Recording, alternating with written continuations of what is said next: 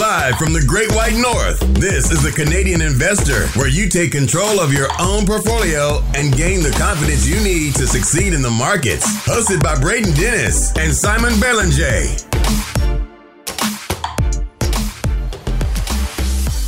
The Canadian Investor Podcast. Today is February 23rd, 2022. My name is Braden Dennis, as always joined by Simon Belanger.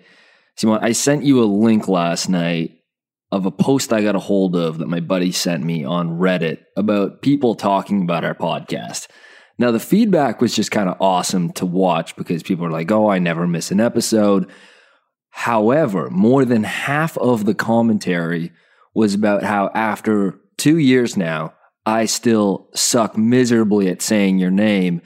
And I wholeheartedly agree with that. And so I formally apologize to you and the people of Reddit. Yeah, I mean, I don't think you're too bad. You've definitely improved over the time. And I know I've been getting some tweets about it too. But I've had my name butchered, especially my first name, where people try to mix the English pronunciation with the French. And it just ends up like Simone is one of the most common one. Like, oh, there's no E at the end, but yeah.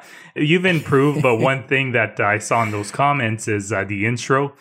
The guy in the intro that we took definitely butchers my name. So I think that's something we might look into, just getting a new intro and maybe involving our listeners on Twitter with a poll with what you guys actually want or prefer in terms of the options we have.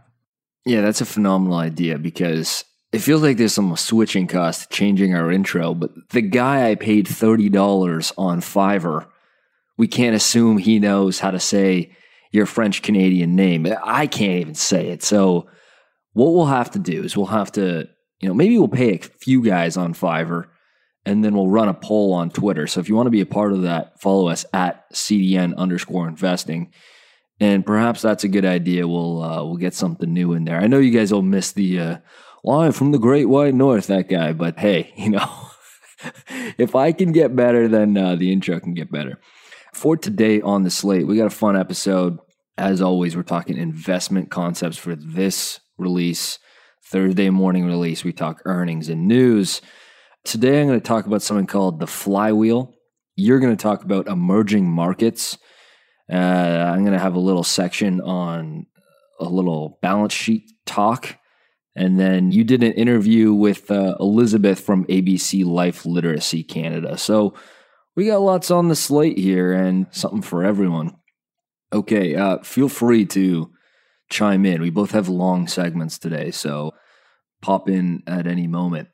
So the flywheel, I think this is interesting. So oftentimes in nature and the laws of our physical world have some awesome connections to business and investing, and they resonate well with me as an engineer, math nerd. So the flywheel is a perfect one I think of as an example. Let's start with an excerpt. It's fairly long, but I think it's entertaining. An excerpt from the book Good to Great by Jim Collins. It helps paint a picture of the flywheel, and then we'll put some pieces together with an example. So here's a quote from the book. Picture a huge, heavy flywheel, a massive metal disc mounted horizontally on an axle about 30 feet in diameter, 2 feet thick, and weighs about 5,000 pounds. Now imagine that your task is to get this flywheel rotating on the axle as fast and as long as possible. You push with great effort. You get the flywheel to inch forward, moving almost imperceptibly at first. Is that even a word? I don't even know if I said that right. You keep pushing, and after 2 or 3 more hours of persistent effort, you get the flywheel to complete one entire turn. You keep pushing. The flywheel begins to move a bit faster, and with continued great effort, you move it around a second rotation. 3 turns, 4, 5, 6, the flywheel builds up speed. Keep pushing, 9, 10, it builds momentum, moving faster with every turn. 20, 30, 50, 100, and at some point, a breakthrough. The moment when the thing kicks in your favor, hurling that flywheel forward, turn after turn, its own heavy weight working for you. You're pushing now no harder than your first rotation, but the flywheel keeps going faster and faster. Now, this is a quote from the book. Hey, do you have a career in audiobook reading at some point, Simon? You let me know. This is what happens when a business is taking advantage of a positive feedback loop. And the better your product or service becomes, the more customers you attract. And the more customers you attract, the better your product becomes. And the better your product becomes, the more customers you attract. You see how this is this compounding effect. And so, as we know, compounding works in wonderful ways, not only in your investment portfolio, but also for inside of the businesses in acquiring customers. We see this a lot with marketplace businesses, and I'm interested to hear if you have any network effect examples as well. Let's look at one obvious example, and then perhaps you can chime in here, and I have more after that. One that's used a lot is Amazon's Flywheel, and it's used as like this perfect flywheel. It's this feedback loop that keeps working back on itself. And it also helps that they kind of made their own graphic. And this graphic has become very famous for Amazon investors. And so I think that that's a reason why the example gets used so much, is there's this fun doodle they include on all their presentations. So if we look at Amazon, they get more traffic to the website. This is the retail business, by the way. So just talking about the retail business. They get more traffic on Amazon.com.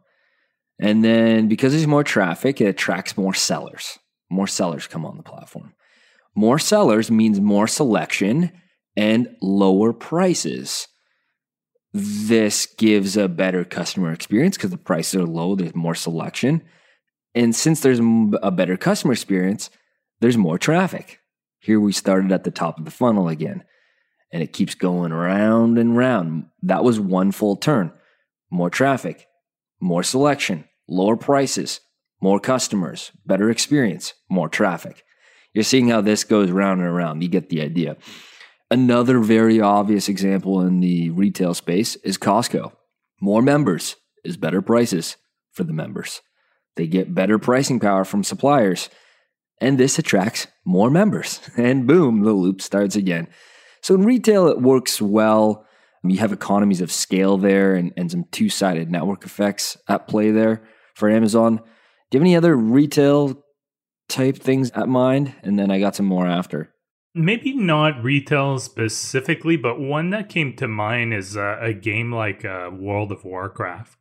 So World of Warcraft, which has been, I don't know, since 2004, maybe around there, 2005. It's just forever staying power. Yeah, it has forever staying power. I played it a little bit about like 12 years ago, and you had to get like a monthly membership to be able to play it.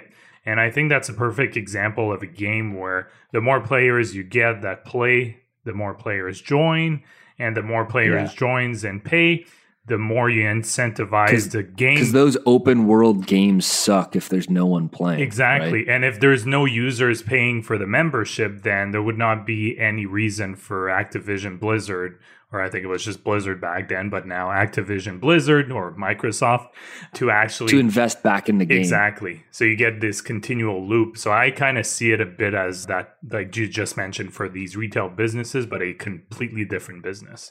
Yeah, gaming's a classic example here. Again, we're talking mostly about network effects, right? Mostly. And this is why network effects are so powerful, is because that positive feedback loop and what some people call their flywheel of growth. Because the faster they grow, the better their product becomes, makes them grow even faster. Now, moving forward, to close out my segment here on the flywheel, moving forward, the businesses that are going to have like borderline scary good feedback loops and incredibly great flywheels are businesses that are utilizing artificial intelligence. Google search has benefited from this, right? It's the more people that continue to search gives the algorithm better results, making it even better. And it's like they have this huge head start, and their algorithm for giving you results is just so much better than anything else, right? And so good luck competing on that. But how about we look at something like CrowdStrike, the cybersecurity business, right? More users is more intelligence, more artificial intelligence on threats that exist in cybersecurity, which makes the platform better at doing its job. If the platform is better at doing its job, there's going to be more users. And more users makes it better at doing its job. This artificial intelligence, huge data sets that have wonderful flywheels. And I think that is going to be huge moat builders in the future for some of these businesses that are on the forefront of artificial intelligence and kind of innovating in that space. Yeah. And speaking of AI, we should do a segment at some point about machine learning. Yeah. And how it's really changed the evolution of AI, because machine learning really came into force, about 3-4 years ago, I think it really had a breakthrough, and then has really dramatically improved AI compared to any level it was ever before that. I remember one of my first year engineering courses, it was like a structural mechanics course, which is unrelated to what the prof was, because he had his PhD in machine learning. And that was the first time I had ever even heard. I'm like, I don't even know what that is. I still don't really, to be honest, think I know what that is. So maybe we'll do some research. Maybe I think I know what it is, it. but I'm not sure it's right. So we'll definitely do some let's revisit. Research. Yeah. I think we know enough. It's machines learning, right? Yeah, exactly. Yeah, no, I remember listening to a podcast and they were giving some good examples, but I think it'll be just a fun little research to do, because we talk about AI a lot, but I think there's been a big evolution over the past decade, just even decade for AI. So I think it would be fun, because now most businesses use AI on one level or another. That's why I love doing this podcast, is because sometimes it forces us to hyper scale knowledge. Because if it's something I want to be able to talk about, I have to get to a proficiency level to be able to speak about it on the podcast. And that's such a good mechanism for us to keep learning. And I think that's my favorite part about running this podcast. Yeah, same for me. My personality is that I hate talking about something that I don't understand well. It bugs me so much. Like, I have to understand. And it makes for then shit if I'm learning content something, too, right? Yeah, exactly. And if I'm learning something and then I'm like, I'm not sure what this is, and I would not be able to explain it if someone asked me a question specifically to say one item, I will make sure I research it and understand exactly what it is. So if I do get a question, I can answer it. I don't know. I think you're like that too. It just it bugs me until I know for sure. Yeah, I think that we're both very aligned on that. Okay, so now we'll move on to our next segment. Like you referenced, I want to talk about the evolution of investing in emerging markets. I came across this really good article from Morningstar.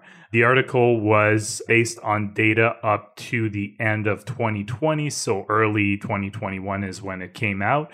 And it was a really good article by Morningstar, and I can actually add the link into the show notes if people want to have a look at it. But I wanted to go over that because we do not talk about emerging markets all that often. I mean, we do, but usually it tends to be a bit more China. And there's more than China in terms of emerging markets. So before I get started, I think it's just important for everyone to get diversification outside of Canada and the US. We talk a lot about Canadian US stocks, and clearly there are some companies that you can get exposures outside of America that are listed in Canada or the US, but you can also limit your reach. So we've talked about Apple before. Apple will give you some worldwide diversification, but they are also concentrated in terms of their revenue in some countries. The US and China, for example, will represent a big portion of their revenues.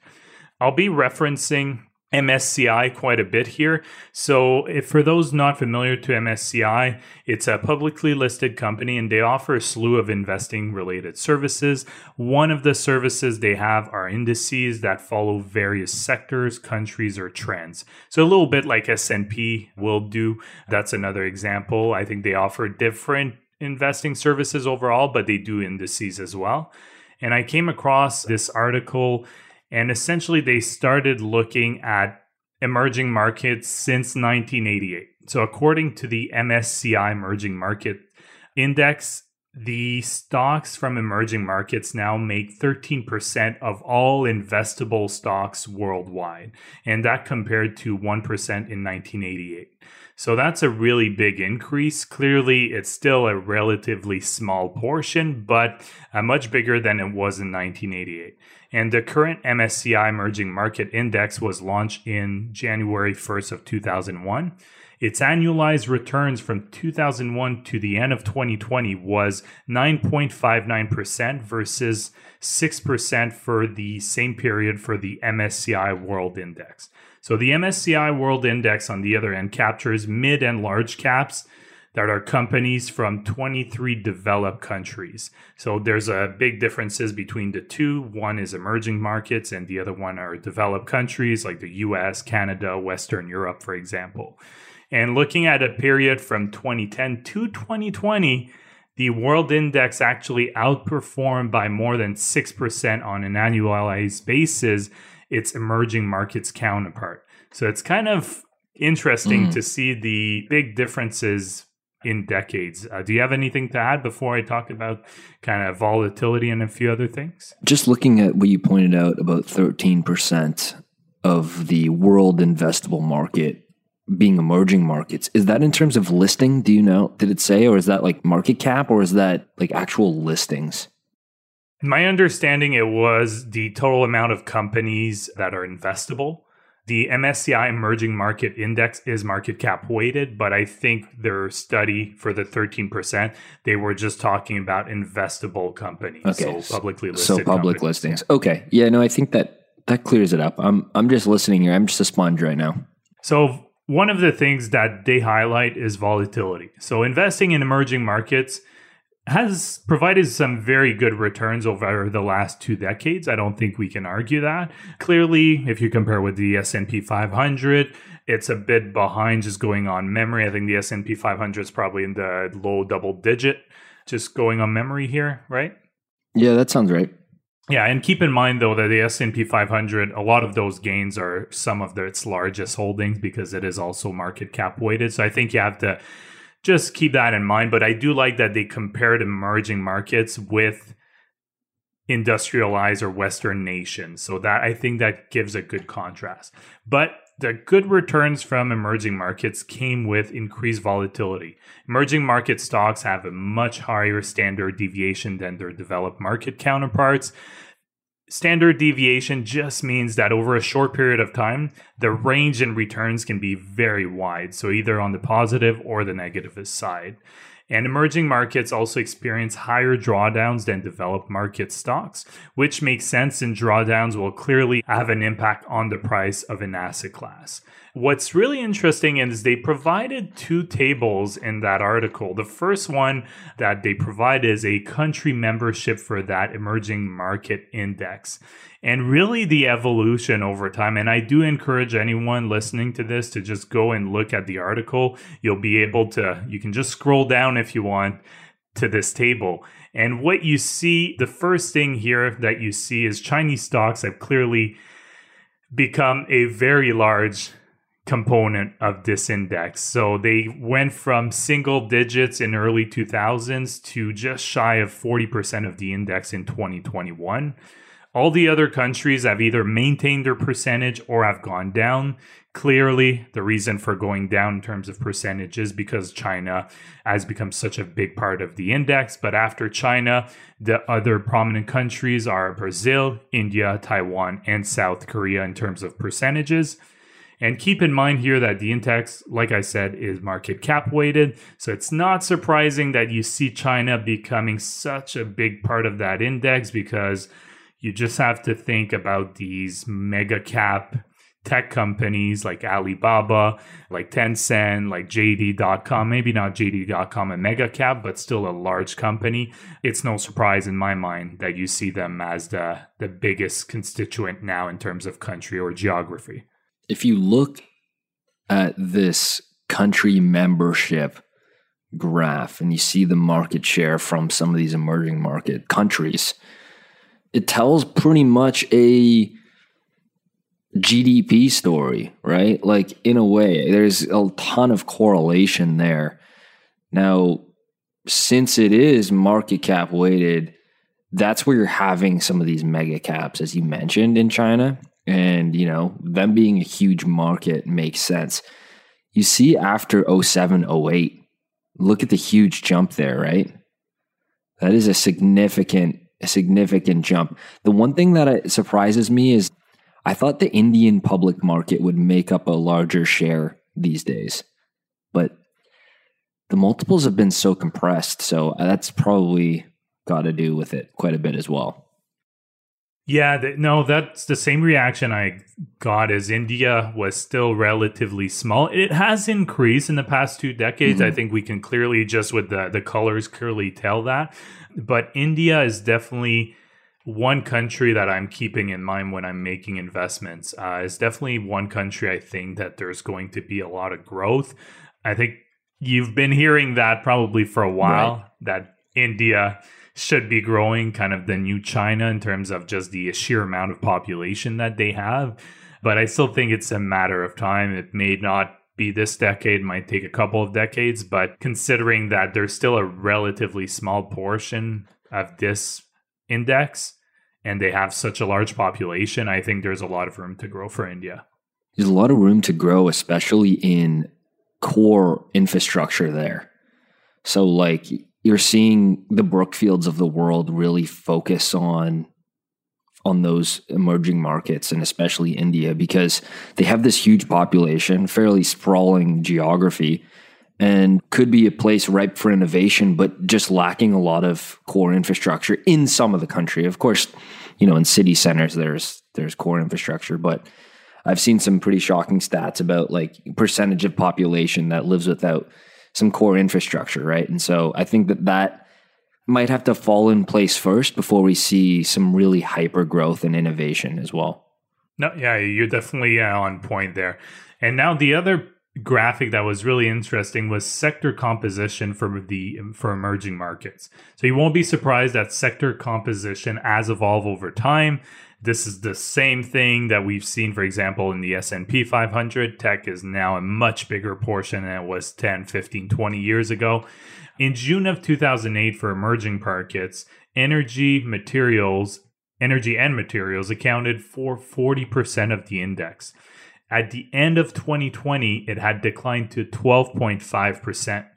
Technology doubled from 2008 to the end of 2020, going from 10% to 20% of the index. So that to me is a little surprising. I knew technology obviously would be higher, but with technology being so dominant in the US, for example, and China for Chinese, obviously for the Chinese market, I didn't expect technology to have such a big bounce in emerging markets, but I guess it shows that technology is taking over wherever you do business. Yeah, if you look at some of these large companies, some of the outlier type companies, look at a Tencent, for example, they have global scale, especially in some of their investment arm. You can have a company out of reach global scale and billions of potential customers. And that's really what makes technology investing so fascinating.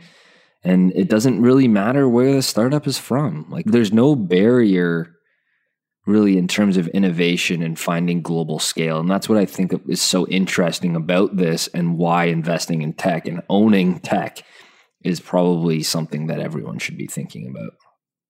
Yeah, definitely well put. And again, what I find interesting of these charts is that you can really see the ebbs and flows when it comes to the various countries, but also the various sectors that are represented over time. So it's not a straight line. Whatever you look at, even China has increased a lot in terms of constituents there as a portion of the index, but you see the ebbs and flows. So I just really find it interesting. The other major sector that you see in emerging markets, which is no surprise, is financial services and consumer defensive are the other big sectors here. And the last one is communications as well. So not surprising, kind of some of the similar things that we'll see in our markets. In terms of exposure to emerging markets, I think for me, diversification is very important. You don't want to be home country biased. We've talked about that a lot, about just investing in Canadian stocks, for example, because you're really concentrating in some specific sectors. Yes, you can get some exposure to tech with like a Shopify, for example, and a Lightspeed. You'd be able to get that as well. But you really limit your diversification if you don't have some exposure, in my mind, to emerging markets. It doesn't have to be huge, but just for reference, for me, it represents about 5% of my portfolio. I have an index fund through my DC pension that is specific to emerging markets. I can't remember what index it tracks, but I think it might actually be MSCI, the one I've been talking about. And that doesn't include exposure for me that I have through some businesses like an Apple, for example. Obviously, this is not investment advice, but I think personally that it's a mistake if you don't have any exposure to emerging markets. Yeah, let me put it this way. From my opinion, home country bias of investing in just Canadian co's is a huge red flag and should be avoided at all costs. Now, there are some ways to own basically just US listings and get global exposure. I think that's like, you can't really argue with that. Look at these global businesses that do business on every continent on the planet and maybe just listed on the NASDAQ, for instance. So you can get global exposure. If you do want to own some of these like emerging market listings, you're going to talk about some ETFs that are a good option. I personally don't. However, the US companies I own, let's look at Google, has global exposure. And the only country that they don't really have global exposure to is in a major way is China. And I own Tencent there. Now, do you know what I mean? Like, there's a way to own a lot of US names and get global exposure. I will say, and I see it all the time from our listeners and on forums, is a lot of Canadians own just exposure to inside of these borders. And I look at that as extremely risky in a lot of ways. Not that there's anything wrong with Canadian co's. It's just like they have to have scale. Like Canada has 38 million people living here.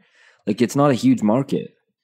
And you're also overexposing you oftentimes to financials and energy if you stick to Canada. We've talked about that before. And like you said, I don't know if you scroll down, but I do mention some companies that can help you to get some international exposure as well. So I think there's two ways. Personally, I do have, like I said, an index fund that follows the emerging market because when you have a DC pension, you can only select funds. So that was an easier way for me to actually get that exposure. So the first one, if you're looking at an ETF option, ticker VE on the Toronto Stock Exchange, it's the FTSE Emerging Markets All Cap Index ETF. The other one, this is a kind of one ETF you can all have own, and basically that's it. It's VEQT. That's an all equity ETF portfolio. It's basically a fund of funds from Vanguard with exposure to VE that I just mentioned. And another name that you could easily name this fund is basically an all-world equity fund. So you can just have that fund and you'll have instant diversification worldwide. That includes pretty much everything. And BlackRock has some comparable options, and actually one tracking the MSCI Emerging Market Index, which I reference a lot today. The reason why I didn't mention the iShares one from BlackRock is because the MER, so the management expense ratio, is much higher than Vanguard. So Vanguard has a MER of 0.24%, whereas BlackRock is 0.68% for the US listed one and 0.79% for the Canadian listed one.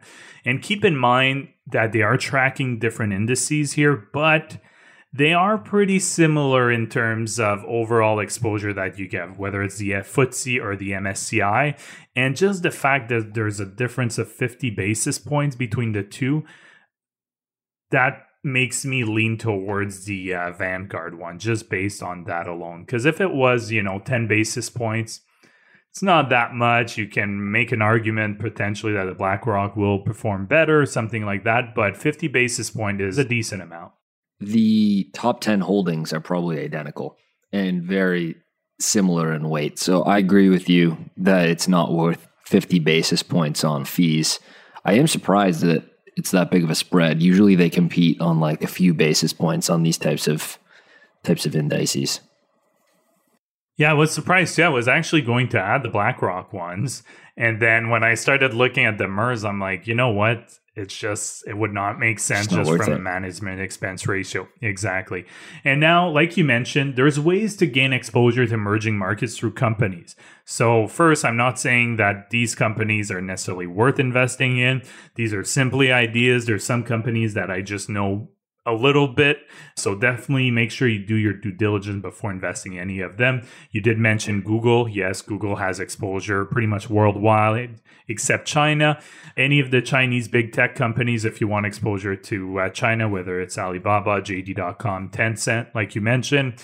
Mercado Libre for South America. That's an easy one that's listed on the US stock market. It gets you exposure to e-commerce in South America. Scotiabank is a Canadian bank, but they do have a pretty big presence in South America in terms of banking, South and Central America. Apple, that's worldwide exposure. They have a big presence in China. Petroleo Brasileiro. Oh my God, I butchered that. Sorry if we have any Portuguese speaker here. I completely butchered that, but it's Petrobras Brazil, so it's a oil and gas play that is obviously concentrated in South America. ICICI Bank, that's a fairly prominent bank in India. Tata Motors is a motor company in India. And then if you're looking for exposure, for example, in Africa, but more specifically, well, I guess Middle East.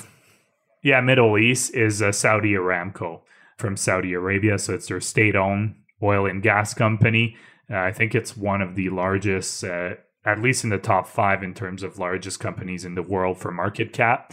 It's a massive company. Obviously, you may have some reservation in terms of ethical concerns, whether it's, something that's owned by the Saudi government, but also oil and gas. But it just goes to show that there are ways to invest in companies, and there's probably another 50 or 100 that we could mention and, talk about here. But just some ideas. Yeah, we could rifle off hundreds of large international businesses for sure. Now, I think going the ETF route is probably a good way to go if that's the route you wish to go and get some emerging markets exposure. Mercado Libre reported some excellent results yesterday. And like the rest of fast-growing, high-multiple tech, it's getting smashed. So that might be an interesting... It's up 6% on the news, but I guarantee if those results came out 3 months ago, it would be up a lot more than 6% on the news. I'll tell you that for free. But I think that... The way the markets are going right now, it'll probably be down 10% tomorrow. Yeah, for sure. Up 6% in the market right now is like, up 30% weeks ago. Now, that's an interesting one to look at. It's the Shopify, the Amazon, the PayPal of South America. It covers everything, and their logistics moat that they're building right now is absolutely wonderful. So this is not supposed to be some segment about Mercado Libre, but ticker MELI does get some wonderful exposure to South America, which I think is an important and growing market. Anything else on emerging markets, or we can move on here? No, I think that was long enough, and I think it just offers more context of how they've performed over time. Something that we don't talk a lot about, so I thought it would be a good segment to do on the podcast. Yeah, if you just own Canadian co's, and other people out there doing that, I'm not hating. Just know that owning just purely Canadian companies, typically, I don't know what you own, but typically, you are underweight pricing power and scale. And that's not a portfolio I really want to own for the next 20 years, is something that's underweight pricing power and scale. All right, let's talk about something called net debt. Net debt on your balance sheet is a calculation of your short-term debt plus your long-term debt minus your cash or cash equivalents. Now, short-term debt is just debt that's due within the next 12 months or less. current liabilities. Long-term debt is longer than that. And then cash and cash equivalents is straight up cash or liquid instruments that can easily be converted to cash, typically within 12 months. Now, companies that have negative net debt, meaning in that formula, they have more cash than short-term debt and long-term debt combined. This is often referred to being in a net cash position, although that's typically actually only referred to using current liabilities and cash equivalents. But for the sake of my little discussion here, I like looking at net debt, and we calculate it for every single company covered on the Stratosphere reports list. So you can go on the site, you can export it to a spreadsheet, you can see net debt for all of the companies we cover on the balance sheet section. But companies just in my list on that spreadsheet, for fun, I ran through and I sorted it by net debt. And companies that have negative net debt, meaning they have more cash and more cash equivalents than short-term debt, lease payments, accounts payable, bonds, term loans, and notes payable all combined, aka they are in excellent shape on the balance sheet, assuming all else is equal. The list on the US side: Facebook, Accenture, Google, Costco, ASML, S&P Global, Moody's Corporation, Spotify, Intuitive Surgical, CrowdStrike, Twilio, Mercado Libre, The Trade Desk, Etsy, and Autodesk. On the Canadian side, a smaller list of Toromont, Topicus, barely. It's like minus 1 million. So basically, but hey, that's a great balance sheet. Toromont, Topicus, Descartes Systems, Lightspeed, and Shopify are in net cash positions. Now, that's it for this segment, but it's one that I look at. I know it's one that you look at. It provides some extra safety because at the end of the day, companies that have huge debt payments, you're not going to find any utilities on here. It really depends on the type of business. It doesn't mean that it's not a good business if they don't have net debt. It's just like a little added plus, little safeties, knowing that their balance sheet is well equipped to weather storms. And that's something that I like to look at. Yeah, it's definitely just a good metric to look at. It's not, don't invest in a company just based solely on that because it only provides one small part of the whole picture. But it's definitely to keep in mind, like just a Lightspeed, for example, yes, they may be in that position, but they're also burning a lot of cash. So you have to look at the whole picture, right? So make sure, I know when we talk about metrics, it's just one of a lot of things that you can look at for a given company. It doesn't mean that you have great businesses that are not in a net cash position because they have, for example, they may have a lot of debt, but they also have very stable businesses like utilities, for example. So it doesn't mean that if they're not in this situation, it's a bad business, but it's still a good metric to look at just to get a quick sense of where they stand in terms of cash on hand.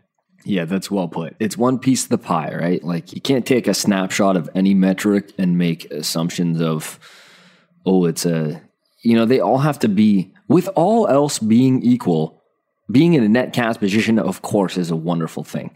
But if the company's burning cash every single quarter, aka Lightspeed, then you gotta throw that into consideration. I hear your dog scampering in the back, so this is probably a good time to go over to the interview that you did with ABC Life Literacy Canada. I have not heard it yet, so I'll hear it with the rest of the folks listening. So I'm excited to hear the conversation. Yeah, before I hand that off, go to our website, thecanadianinvestorpodcast.com. And if you haven't followed us on Twitter at CDN_investing, we're going to do that little poll. Find out, I don't know when I'm going to do it, but let's hop on Fiverr, Simon, and get a new intro for the boys, The boys need a new intro, I think. I think it's time. Yeah, I think so. I don't think it'll affect our listenership. I think I've listened to enough podcasts where they changed it, and I don't think it affected all that much. I think it will just give us a little, fresh take, and hopefully someone who knows some French. That's some French, or can at least do better than me, hopefully. All right, thanks so much for listening. Let's tune into this interview that you did, Simon, and take it away from here. Welcome back to the Canadian Investor Podcast. I'm here with Elizabeth Robinson, Director of Programs at ABC Life Literacy Canada. Elizabeth, welcome to the podcast. How are you today? I'm doing great. Thank you so much for having me. It's our pleasure. So before we get started, can you tell us a bit about you, your experience in education, your background, and just give us a little overview as well as for ABC Life Literacy and what you guys do as an organization? Sure. So I've been working in the adult education sector for more than 15 years now. I actually started out as a university professor, but I realized that I was more passionate about working with a broader segment of the population and on topics that really impacted people's day-to-day lives than was really possible in the job that I had at the time. So what I've really loved about working at ABC is that we're dedicated as an organization to thinking about literacy in the broadest possible terms for really the broadest possible audience. So if you're an adult who wants to learn new things, who wants to improve your essential skills, get better at reading, writing, numeracy, better at understanding your finances, we're excited to help you with that. One of the great programs that we offer is called Money Matters. It's a free introductory financial literacy program aimed at adult learners, and it's really about helping people to build confidence and reduce anxiety when thinking about managing your money. Yeah, that's great. And I'm going to pick your brain on a few things just because obviously you have a wealth of experience and you're the director of programs there. So obviously, I'm sure you've seen the headlines about inflation picking up. I think it's everywhere we read in the news, and it's making life expensive for everyone. Let's not hide it. It is, we're seeing it on our day-to-day lives. And I can't even imagine the impact it might have on people with little to no financial literacy skills. And I noticed that you have some workbooks on spending plans, ways to save, and smart shopping. So can you share a few tips with our listeners to help them weather the inflation storm, if you'd like, that's happening right now? Yeah, I think that's a great topic to talk about because one of the things that can be difficult about budgeting or putting together a spending plan is that it can feel like an activity that you need to do once and then it's done and then you don't have to think about it. But our lives change, our day-to-day expenses change, our income changes. And so budgeting has actually become something that you need to revisit on a regular basis. So if all of a sudden, what used to be, the $50 or $60 you were spending weekly at the grocery store is $100 or $150, suddenly your financial picture looks really different. And that's why it's important to sort of take the time to sort of write down, keep track of the money that you're spending, what's coming in, what's going out. And just having it on paper and having that information in front of you can make what can be a really anxiety-inducing experience a lot easier to manage. Yeah, that's great, especially writing it down. I think that's important. That's something that people do not do very often. I think it's not an exercise. How often would you say people should try and do that? Like every month, every other month? Like, do you have a kind of rule of thumb or? I think there's different methods work for different people. I mean, I know people who've had really great experiences taking as a daily practice. So like every day I'm going to write down, what money came in and what money I spent. I think if you have been doing this for a long time and you keep a good eye on things, maybe once every month or once every 3 months might be good, enough for you to track sort of major changes that are happening. But especially if you're just getting started out or if you're just getting started trying to involve other members of your family in budgeting process or financial conversations, setting like a milestone that's like once a day, once a week, once every 2 weeks can be really helpful for normalizing those conversations and making it less stress inducing. Okay. And do you have any kind of tips? I've heard some people saying, you want to maybe look at certain vegetables and fruits that may be cheaper over certain periods. And then, it might not be the one that you're really looking to eat, but right now it makes more sense. Like, is that something that you preach to people, that to be a bit more selective in the items that they choose, especially food, I would say? So we have a workbook. It's our newest workbook on smart shopping. And one of the things that we do talk about there is sort of making comparisons, knowing that oftentimes the money that we have isn't enough to cover every expense that we'd want. And so how do we make good choices and pick and choose, what are the priorities that really matter for us? And at the grocery store, it might mean, I know vegetables are important. It's something I want to incorporate in my diet. So like, what are the ones I can afford? What are the ones that are the best price or having them on sale? Are there things that the grocery store is discounting because they're slightly bruised or because they're the, what do they call them? The ugly vegetables. Yeah, I've seen that. Yeah. Sometimes that can be a way to sort of find some savings and still manage to eat the things that you're excited about eating.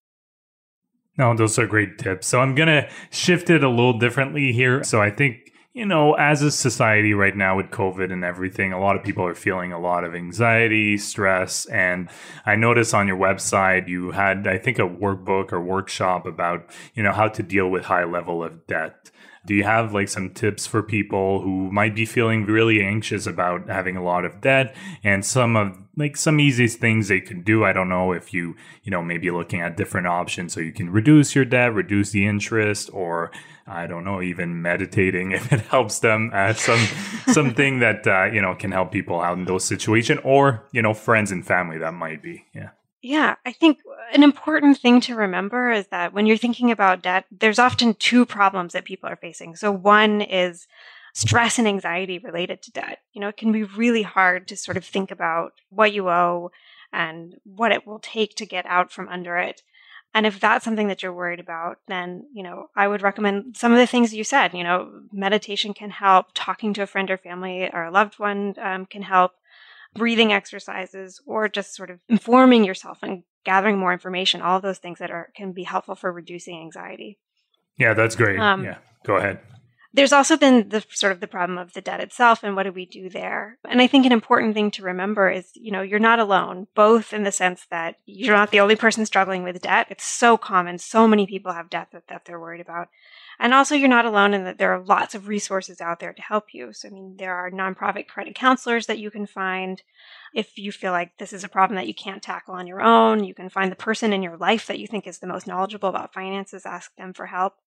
And then I think the important thing is to find a plan and stick to it. And for some people, that's going to be a plan that builds motivation. You might want to use what some people call a snowball plan, where you take whichever debt is the lowest and you pay that off. And then you get the sort of the high, the excitement of paying it off, and that'll motivate you to continue going with your other debts.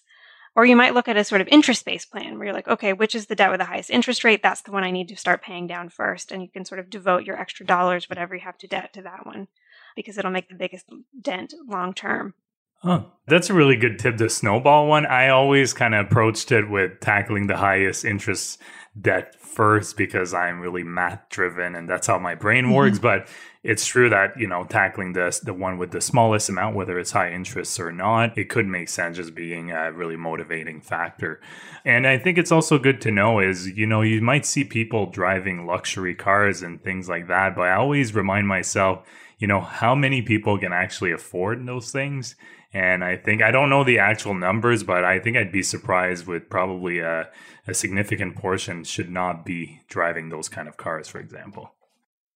Yeah, it's one of the fascinating things about debt is that you find that across the income spectrum, people are struggling with it. So the very low ends of the income spectrum, people have debt issues, but you look at the very high ends as well, and often people have debt. It's really easy to sort of let your spending and your expenses get sort of out of line with your income.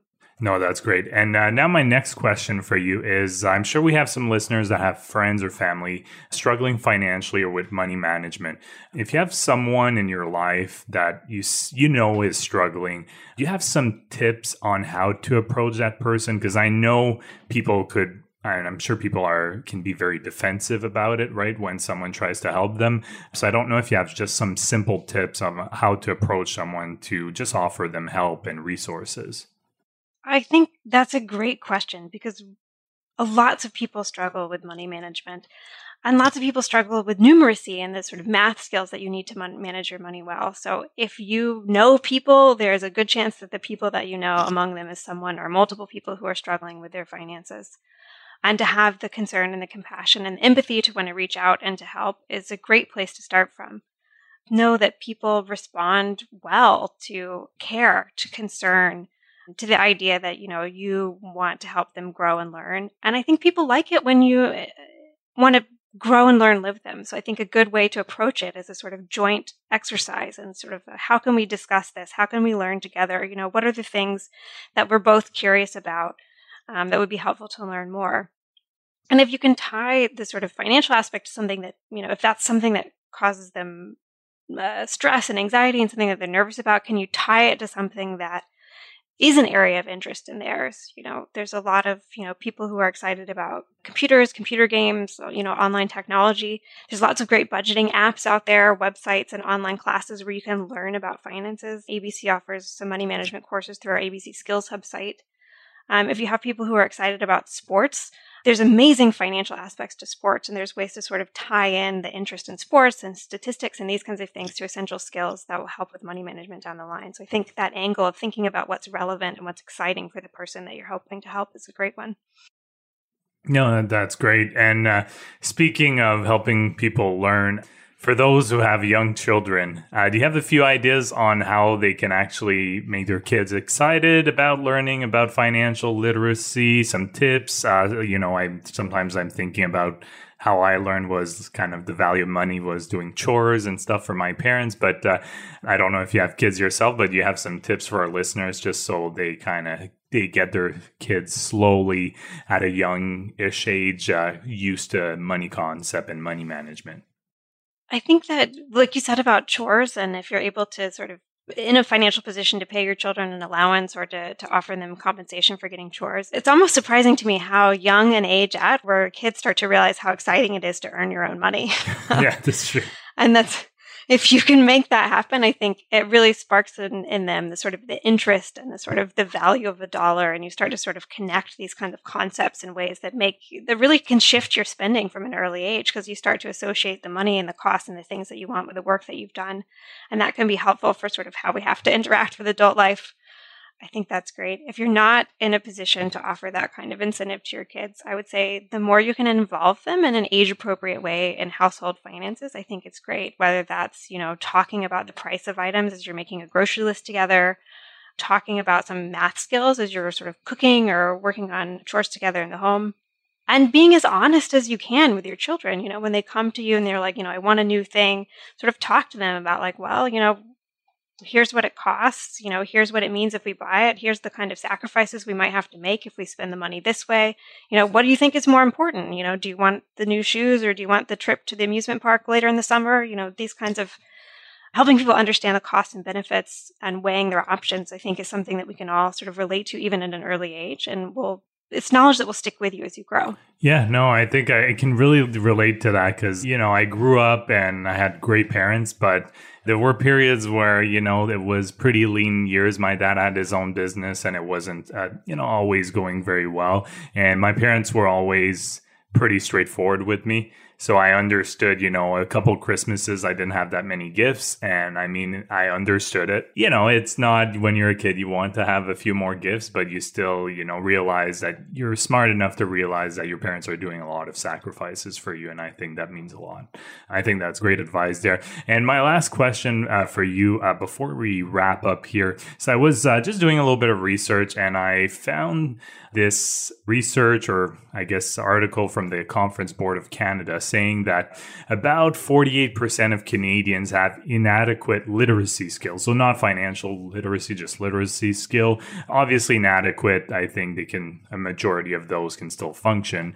But they also said about 15% of the population was either at a level 1 or below out of 5. So that was significantly, impair their ability to function in everyday lives.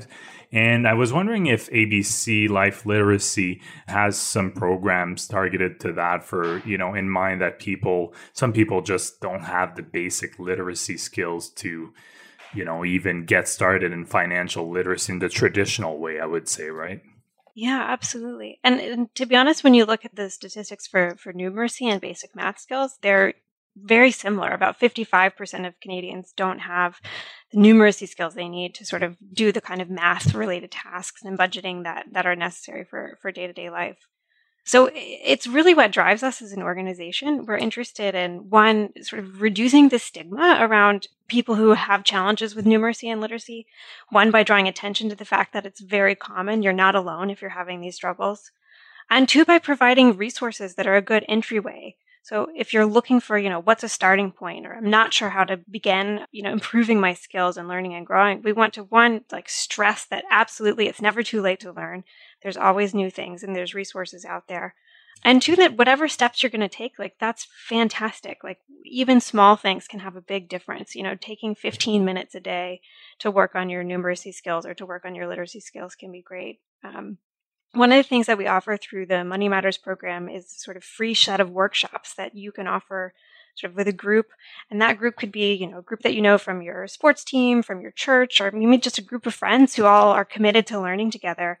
We'll provide you with workbooks that are ready-made, designed that you can go through together. You don't have to develop your own curriculum or come up with your own concepts. And in partnership, actually, with TD Bank, we can even find a facilitator who can come and sort of work through the content with you, help you learn and grow, answer some of the questions that you might have about banking or some of these more complicated financial concepts. And all of that is really designed to be an entry point, sort of having these conversations and discussions, getting together with people that you know, people that you trust, and just opening up conversations about things that can be difficult to talk about. No, they're really great things. I think you guys are doing something really great at ABC Life Literacy. If people want to learn more about your organization, or are they interested in volunteering or just accessing some of your resources, can you let our listeners know how they can do that? Absolutely. So for more information about ABC, you can check out our website. It's abclifeliteracy.ca. If you're interested in the Money Matters program in particular, abcmoneymatters.ca, and you can go and download our resources there and see what we have to offer. And if you're ready to start learning just immediately right away, we have an online learning portal, the ABC Skills Hub at abcskillshub.ca. And there's classes there to help you sort of start thinking about spending plans, saving money, budgeting, borrowing, all of those kinds of things. Well, that's great. Well, thank you for coming on the podcast today, Elizabeth. It was great talking to you, picking your brain on a few things. They're not really subjects we've talked about a lot on the podcast before. So hopefully it'll be helpful for our listeners. I'm so happy to speak with you. And yeah, I hope that this information is useful. Okay. Thanks a lot, Elizabeth. The Canadian Investor Podcast should not be taken as investment or financial advice. Braden and Simone may own securities or assets mentioned on this podcast. Always make sure to do your own research and due diligence before making investment or financial decisions.